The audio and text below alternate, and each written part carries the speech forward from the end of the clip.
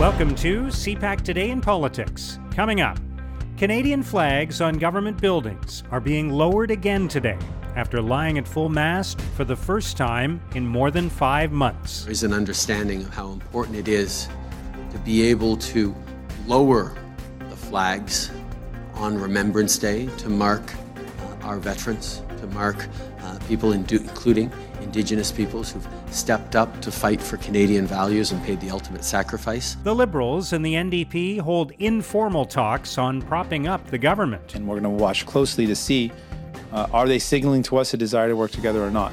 And that will inform our relationship moving forward. And Scott Moe speaks out against the Prime Minister's commitment on capping greenhouse gas emissions. Recently, the province did announce a goal to increase oil production from 450,000 barrels a day to 600,000 barrels a day.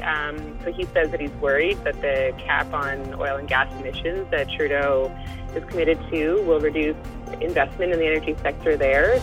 It's Monday, November the 8th. I'm Mark Sutcliffe. Let's get right to the top political stories this morning. I'm joined by Joanna Smith, the Ottawa Bureau Chief for the Canadian Press. Good morning, Joanna. Good morning, Mark.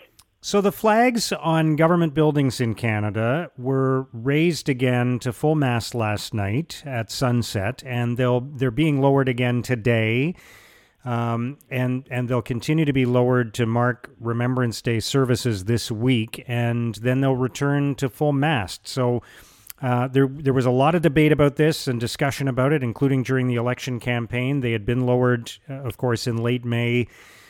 To mark the victims of residential schools in Canada after the discovery of the bodies of children at a couple of different sites. So tell me more about how we got to this point and what happens next.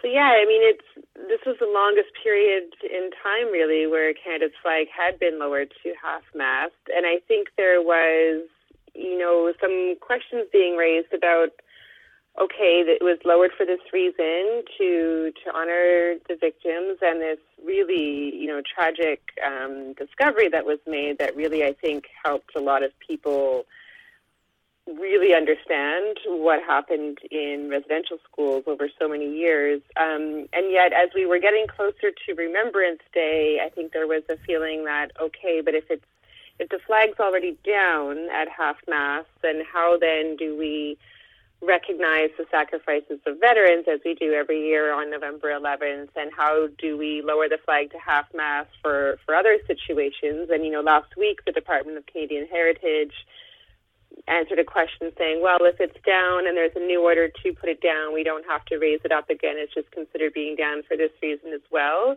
But the Royal Canadian Legion went ahead and decided that they would raise the flag on the National War Memorial and then have it lowered again for Remembrance Day. So during the election, Conservative leader Erin O'Toole had been asked for his thoughts about this, and he said, the flag should be raised. And then Prime Minister Trudeau said, this needs to be something that Indigenous peoples and residential school survivors are comfortable with. So there was, I think, a lot of talks going back and forth. I think there was an impression left at some point that everyone would have to completely agree with the way going forward. I don't think that's entirely what happened, but I think we've come to a place now where there has been some sort of compromise. So on Friday we saw the Assembly of First Nations come out and say, we would like for an orange Every Child Matters flag to be raised on Parliament Hill alongside Canada's flag.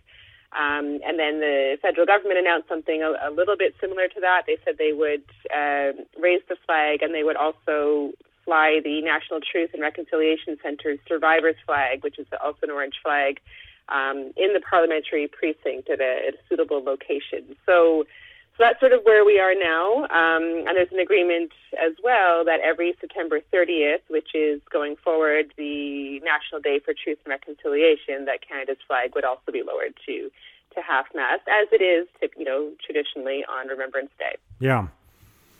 All right. And of course, we'll be marking Remembrance Day on Thursday of this week. Let's talk about, speaking of agreements, it's interesting, we continue to hear that the Liberals and the NDP are holding what are being described as informal talks on how things will move forward in this minority parliament. And there are people speculating that it could lead to perhaps an unusual deal that would keep the government in power for a specific amount of time. We've seen that at the provincial level in Canada, but very rarely outside of that. So what are you hearing about that? So this was first reported the other week in Maclean's, and the idea was, that Prime Minister Justin Trudeau and NDP leader Jasmeet Singh had met, and that they weren't necessarily talking about it, but the topic had been raised. And I think there's just sort of this idea that there is much common ground between the Liberals and the NDP, and we are in a minority parliament situation. And we have a Conservative Party that is very in a different place on many policies, particularly climate change. And so the two parties sort of want to be able to get some of these things done that they both believe are important, then maybe some sort of deal makes sense. So, there's since been reporting by La Presse and the Globe and Mail that these talks are perhaps getting a little more serious. Katie Telford, Trudeau's chief of staff, speaking with Jennifer Howard, Singh's chief of staff, and now it seems to be a little bit more out in the open. We're having, Liberal MP Nathaniel Erskine-Smith talking about it. We're having NDP MP Charlie Angus talking about the possibility. So, yeah, the idea would be this wouldn't be a coalition with, NDP cabinet ministers or anything like that, but it would, as you said, something that we have seen at the provincial level, particularly a deal that was struck between then Liberal Premier David Peterson and NDP leader Bob Rae in 1985 at Queen's Park in Ontario. That was sort of a 2-year deal. So the idea would be that the Liberals would present their legislation and their throne speech and their budget, and the NDP would support the Liberals through that.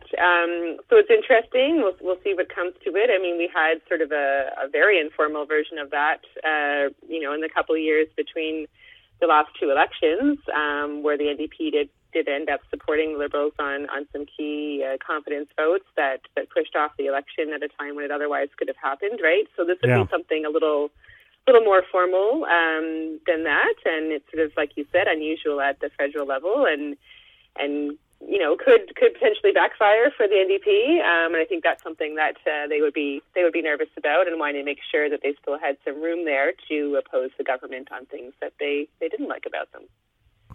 All right, you mentioned climate change, and the NDP and the Liberals largely agreeing on that, on how to approach it, and of course, last week the Prime Minister and several ministers and many officials from the government were at COP26. Premier Scott Moe, over the weekend, had his leadership reaffirmed at a convention of the Saskatchewan Party, and he went on the attack against Justin Trudeau, saying that the Prime Minister was attacking Saskatchewan's energy sector. He called it an outright attack. So while the Prime Minister might have lots of like minds internationally on what needs to be done with Canada's energy sector, he's going to face some opposition at home, isn't he? Yeah, and this has been a tension throughout, right? Canada being a resource-heavy producing country, this is always going to be a tension on how do you get more ambitious about climate change while not causing disruption and job losses in energy heavy sectors in particular areas of the country. So it doesn't just get wrapped. It's not just the economy, politics and the whole issue of federation, national unity obviously gets wrapped up in that a lot. And I think it was interesting that Premier Moe seemed to spend more time talking about this than his own leadership. In a speech leading up to his leadership review, that was sort of interesting. So it shows where he clearly thinks his supporters are on this, and this is a key thing for the province. Just recently the province did announce a goal to increase oil production from 450,000 barrels a day to 600,000 barrels a day. So he says that he's worried that the cap on oil and gas emissions that Trudeau is committed to will reduce investment in the energy sector there. So clearly he's setting up a battle or signaling that this battle will continue. One thing I did find interesting was he said that he wasn't notified of this policy change, but this was something that the Liberals did actually promise in their very recent election platform. And so what was, happened at COP26 was him essentially repeating that pledge on the global stage. So there shouldn't really have been any surprises there, but I think it really sort of shows the challenge ahead. And it's been interesting, to see Trudeau's response and his government's response to criticism of where they're going on this, to criticism of him appointing, Stephen Guilbeault, a longtime former environment activist, as now the environment minister. And it seems like they're, just saying this is where things are going. Guilbeault saying, I have no secret agenda. This is what the government's decided. It will be ambitious on climate change, and here's where we are. So come along with us or not. So It's sort of interesting to see that kind of rhetoric compared to where we were in 2019, where there, I think, was a feeling that the federal government needed to make amends with the West. Mm-hmm. All right. Finally, Joanna, we're expecting Erin O'Toole, the leader of the Conservative Party, to answer questions from the media today at 11:30 Eastern Time, and we know what he's going to be asked about. He's going to be asked about vaccination policies and about how many members of the Conservative caucus still haven't been vaccinated, whether he's going to require them to be vaccinated, and this issue continues to drag on and divide the party and create risk for Erin O'Toole in the eyes of the public. It does, and there's a further sort of challenge that cropped up last week, and that was that Marilyn Gladu, one of his MPs, came out and announced that there'd be a civil liberties caucus, and that's sort of not splitting off from the larger Conservative caucus, of course, but this would be sort of a mini caucus within that larger caucus, composed of, she said, between 15 to 30 MPs and senators, because of course there are Conservative senators in the caucus as well. That would be called the Civil Liberties Caucus, and it would be sort of, supporting those who might be at risk of losing their jobs from mandatory vaccination policies.